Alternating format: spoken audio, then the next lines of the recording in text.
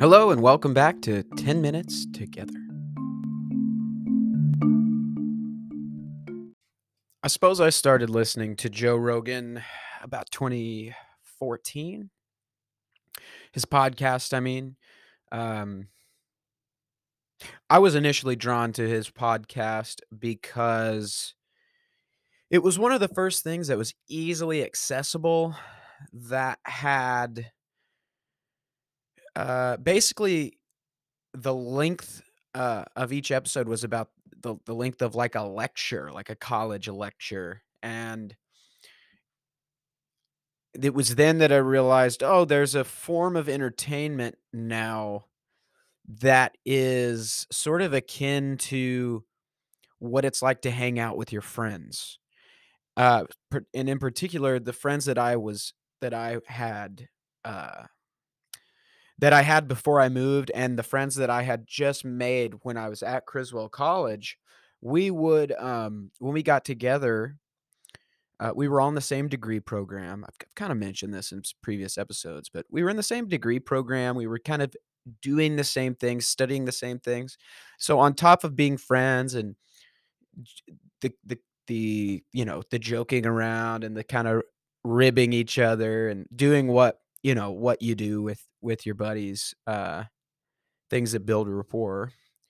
We would also have like in the middle of all of that, really in-depth discussions about whatever we were thinking about or into at the moment, whether it was music or food or uh, exercise or a certain book or theologian or philosophy. It was whatever it was. It would all mesh together so that you kind of getting together with my friends was so fun because not only was it serious and I felt like I learned things when I was with them, but it was funny and fun to just spend a 3, 4 hours on my porch talking and having a drink and talking way late into the night.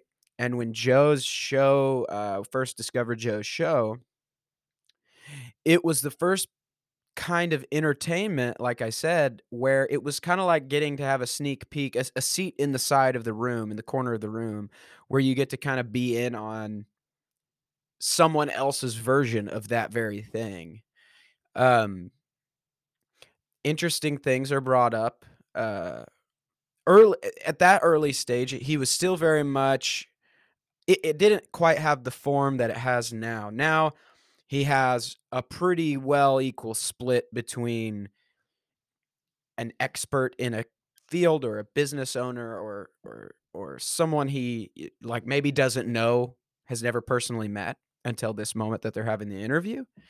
And then the other half are gonna be his friends, and it's a lot less serious as far as the topic of conversation goes, but it's still, stimulating and has interesting things come up, and like I said, in another previous episode, if you've listened to the one where I was talking about learning how to think, um, I would credit that show,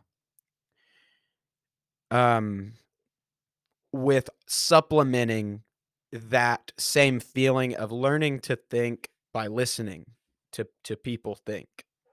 Now, a lot of Joe Rogan's shows, especially early on, like I said, were mostly just um, stories, outrageous stories from his friends, and talks about you know different outrageous things that have come up, and it was more to be funny than informative. And yet it was still in those times, topics come up that are more serious, and they kind of just hash it out and think through it. And that's what I think initially drew me in was, oh, these guys are having like sometimes they're having interesting conversations that would be conversations that I'm having with my friends. And you just get an opportunity to be exposed to someone else's um pattern of thinking of what are they saying about issues that are relevant to me. What is this guy saying? What are his friends saying? How is the way I think about that different? Um, it's sort of fashionable, especially in the academic community, to sort of bash him as a sort of bro science, wannabe intellectual, blah, blah, blah. But the people who have that opinion about his show don't listen to it. Um, Nowadays, he has really interesting guests on, experts, doctors, um, writers, journalists, political figures, restaurateurs, entrepreneurs of all kinds, and you get to have a 2 to 3 hour listen in on a very pointed conversation, and you get to hear both sides, both when he in agreements and disagreements and, uh, topics that are just so fascinating, and he has given rise to just a new kind of entertainment, and one that I think is at its root. Though I don't know that he would classify himself as this, but many of his episodes, again, especially now, I think could properly be classified as educational. Um, I think another person who has sort of taken his place in this sphere because of Joe Rogan would be a person like Jordan Peterson, who whose podcast I really enjoy because his are intellectual in nature. It is his show is structured in a way to be hosting, uh, academics and professionals I in their and then having a conversation about their particular field of interest or expertise. And once again, it's an opportunity to listen to an hour or 2 hours or 3 hours of a conversation with 2 academics or 2 experts talking through issues and differences in opinion on those issues, and you the only place before the advent of these long form story podcasts, the only place you really got exposed to that was in the academy, or if you were lucky enough to have a group of friends who would entertain those conversations with you. And now it's becoming available to the masses, and I think there has been, especially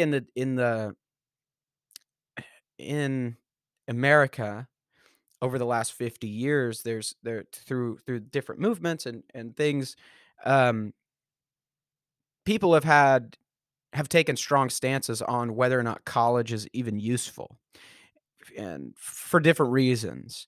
And what that has created, and this goes back even further, but there's always this skepticism towards intellectuals that I've found, especially in my community, that is a rural community, a blue collar community, a place where people spend most of their time in a laborious job where they just don't have all of the opportunities to have conversations like this, to explore topics that might interest them, but they just simply don't have the time or the resources to listen to or to sit and read. And so these shows allow for people to have basically a portable lecture, a portable device that offers long form lectures on different topics where it's not as much about uh, finding yeah, I don't how do you say? It's not as much about telling someone the way a thing is as much as it is entertaining a conversation on a topic that may have uh, a different outlook than you have, or maybe can bring points that you've never considered.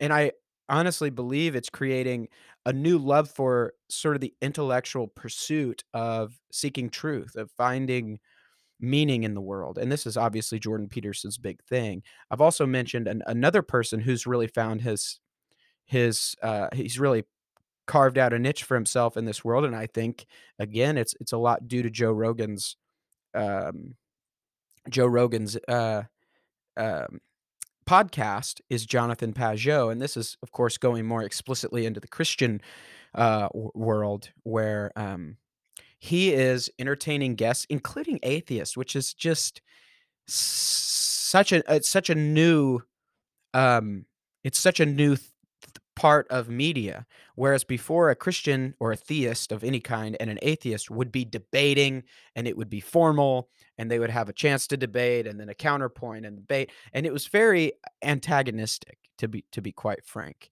Um, Whereas Jonathan Pageau and I would say Jordan Peterson, Robert Barron, who's a Catholic priest and theologian, they're hosting shows with people who have very different worldviews, and they're having a very cordial and respectful conversation about their differences, not in a way that tries to diminish the differences, but in a way that is trying to seek out wisdom in a way that can, um, defend one another's position, defend their own position, and it gives you an opportunity to see 2 people who have different views of the world, different views of truth, different ideas of what constitutes meaning in life, and you get to just sit in on 2 intellectuals or 2 people who are experts really hash out those conversations, and for me, it has been